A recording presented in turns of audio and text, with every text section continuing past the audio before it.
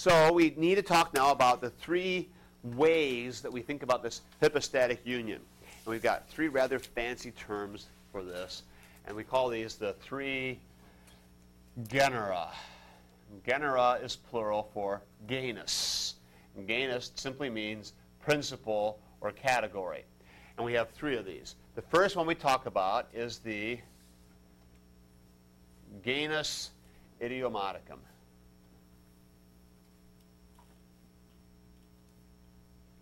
Genus idiomaticum. I just tell you guys are just eating this up.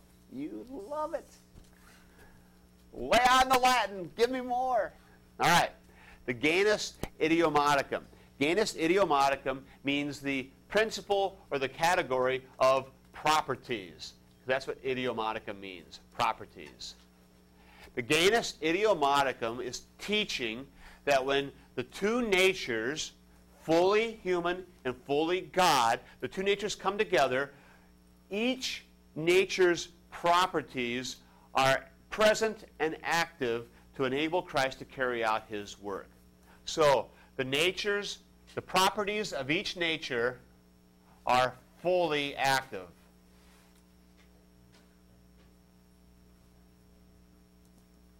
According to what needs to be done.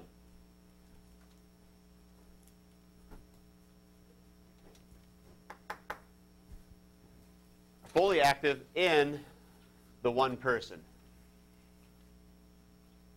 So we've got two natures, one person, and the properties or the idiomata of each nature are fully active and present in the one person of Jesus. Example would be Jesus feeding the 5,000. To feed the 5,000, is the divine nature necessary? Yes. Yeah. Okay. I'm not able to multiply loaves and fishes and feed 5,000 out of a sack lunch. I can't pull it off. God can. So the divine nature is clearly present. Is the human nature present in the doing of the miracle? You got to have hands to break the bread. You got to have a mouth to say the prayer. He's present. And so the human is doing its part. Small as it may seem, the human is doing its part. And the human is physically present for the people to see God in action. And so as Jesus is carrying out his ministry in the one person, both natures are doing their thing. At the crucifixion, this comes through even more clearly. Because at the crucifixion, you have the human nature having a key role to play. Human nature can suffer. Human nature can die. God can't die. Okay? So the divine nature, by definition, doesn't die, but the human nature can, and so the human nature is very necessary for the hypostatic union in order for Christ to be able to suffer and die as the payment for sin. Because the atonement for sin, Christ taking our place, that vicarious substitution, okay, very important word here.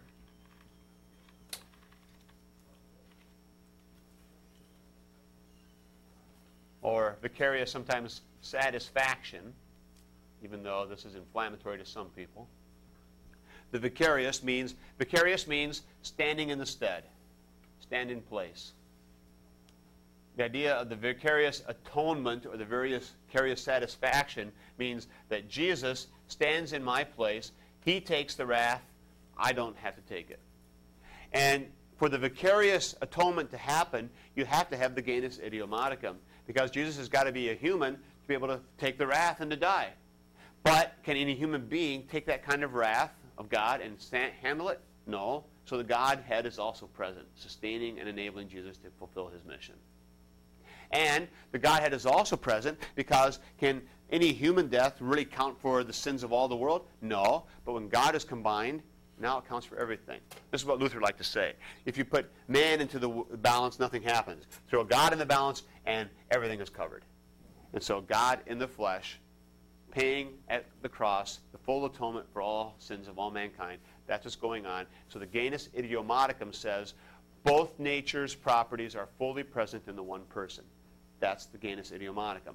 All we're doing here with these genera is we're describing the way that the human and the divine work together. That's what we're describing. How do the human and the divine work together? They work together so that both natures are fully present. That's the first one.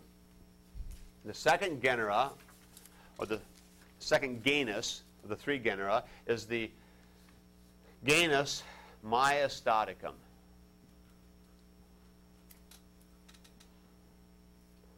Oops.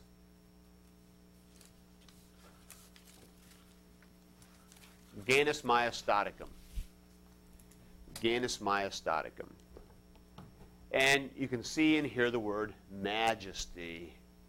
And the genus Myostaticum teaches that the full divine attributes are given to the human to enable the human to do what needs to be done in the personal union.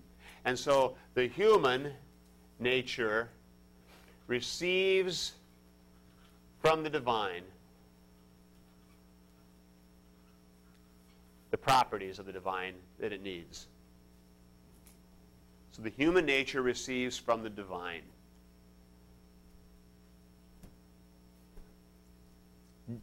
The example of this would be Jesus walking on the water.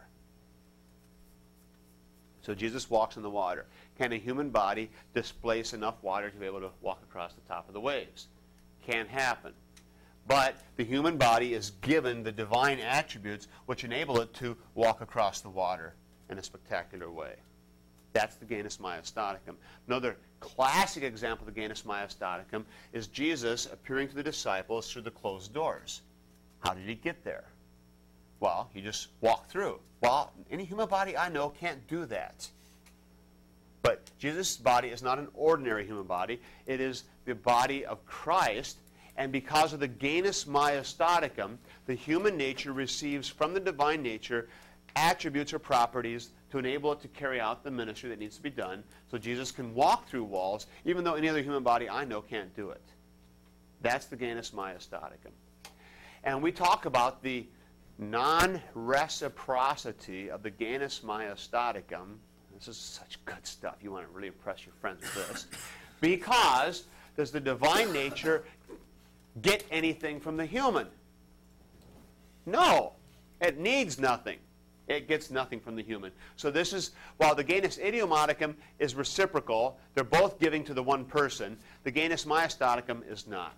You have the person of Christ, and the human nature gets from the divine things that enable the human nature to be able to sort of keep up with Jesus, in a sense.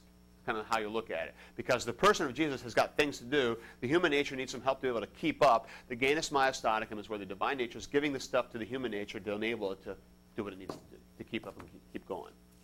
Calvin rejected this. Because Calvin said, can't have a genus Myostaticum, because if the human nature starts getting stuff like that, then it's not a human nature anymore. And any human body I know can't walk through walls. Calvin didn't believe Jesus walked through walls at the upper room. He believed he slipped in through an open door or crawled in through a window, which is just bizarre. But this is what Calvin believed, because he was really hung up on the true human nature. In fact, Calvin starts to sound like Nestorius, and he was rather Nestorian in his views. Kind of two natures side by side, and the human sometimes and the divine sometimes, whereas Luther was far more Eutychian. No, one person, this is the real deal. And that debate kind of still goes on. Why can't, this is just me trying to figure it out in my head, why can't Jesus walking on water be genus Idiomaticum? Idiomaticum, you can see it there too.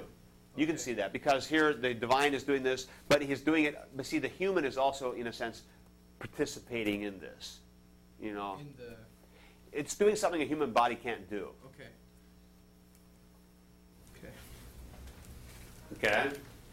But you're right. These are not neat. These overlap like crazy. Okay, there you go. There's plenty of overlap here. It's just a matter of trying to put a clear emphasis on this. Okay? Then the third genus is what we call the genus Apotelesmaticum.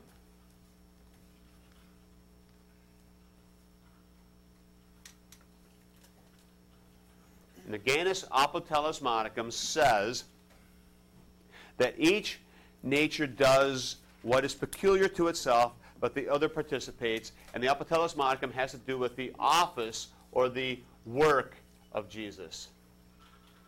And so you have each nature in the person carrying out its tasks for what needs to be done. Now, genus apotelos modicum and idiomaticum start to sound very similar. And Chemnitz did a lot of work on this, and Chemnitz is the one who kind of gave us these three. And he said, if you want to have 4, if you want to have 2, I don't care how many genera you come up with. The main thing is you get all these teachings clearly out here. And the first teaching is the nature of the human and the divine are both fully present. And the human participates in the divine nature, and that when the person of Christ is working, doing his work, he does it according to both natures. That's what's going on here. And you might want to illustrate it something like this. If I have the person of Christ here, I should probably give you more room so you can see this. If I have the person of Christ here, what I'm saying is I've got the human nature and I've got the divine nature. All right? Now, all of this makes up the one person of Christ. The genus idiomaticum, this one, is saying that the human gives to the person and the divine gives to the person the attributes unique to it. That's the genus idiomaticum. Arrows going from the two natures to the one person. So the human nature gives it's all of its idiomata to the person. Divine nature gives all of its idiomata to the person. So the one person has the attributes of both. That's that one. The genus myostaticum looks something like this. I would have now, I'll just keep my same thing here. Hope you keep up with me. Now I have the divine nature giving its attributes to the person and in turn sharing those with the human nature. So that the human nature participates in the divine nature and is able to do things that a normal human body can't do. Walk through walls, walk on water, go back to the Father, be present in the sacrament of Holy Communion. That's where the sacrament comes in here, big time. We'll come back to that in a minute. So the divine nature gives to the person, which gives to the human nature. That's the genus myostaticum. It does not work in reverse. You don't have an arrow on this end over here because the human nature is giving nothing to the divine. That's why we talk about the non-reciprocity. It doesn't cut both ways. All right? The third one, the genus apotelos modicum, is saying that the person of Jesus carrying out the work of the mission works according to the human nature and according to the divine nature. So now you have the arrows going the other way. So the one person working carries it out in both areas. In both areas. That's the genus apotelos modicum.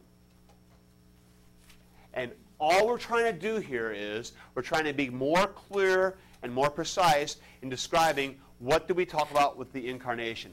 What's really going on? God and man together. Two natures, one person. Unconfusedly, unchangeably, indivisibly, inseparably, and the three genera are just trying to put some meat on that and explain it a little more thoroughly. That's what's going on. And this becomes very relevant for Holy Communion because the Reformed believe that the finite is not capable of the infinite, and I'll give you that Latin later. And so they would say there's no way that a human body can take all that divine stuff and still be a human body. Try to pour God into me and I'll get blown apart. And so they were convinced that if you try to put all of God into Jesus, he's not a human being anymore. So their argument was, no, the human being has to stand separately. That's why it starts to sound kind of Nestorian. It's sort of like you got the human part over here, the divine part over here. And so Calvin also argued that a real human body cannot possibly be present everywhere, and a real human body cannot possibly be multiplied millions of times over in every celebration of the sacrament of the Lord's Supper. So he argued that when you receive Holy Communion, you're receiving the presence of Christ according to the divine nature, but not the human. And we say, what are you talking about? You've just divided the hypostatic union, and you've ended it. And you can't do that because the hypostatic union goes forever. So we would argue where Jesus is, he is body and soul. Human and divine. Both. Not an either or.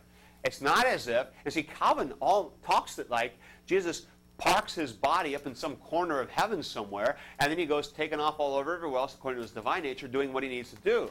while his body sits up in heaven. We say, no, where Jesus is, he is present with his human flesh and with his spiritual presence. Now, how? I don't know. And I can't even begin to guess or imagine. But he is, because he promises. And this is what makes Luther Luther. He takes God at his word. Jesus says, I'm here. Okay. And Calvin said, doesn't make sense. And that was always Calvin's problem. Okay? Questions? Yeah. Okay. Sure. Got it down. No problem.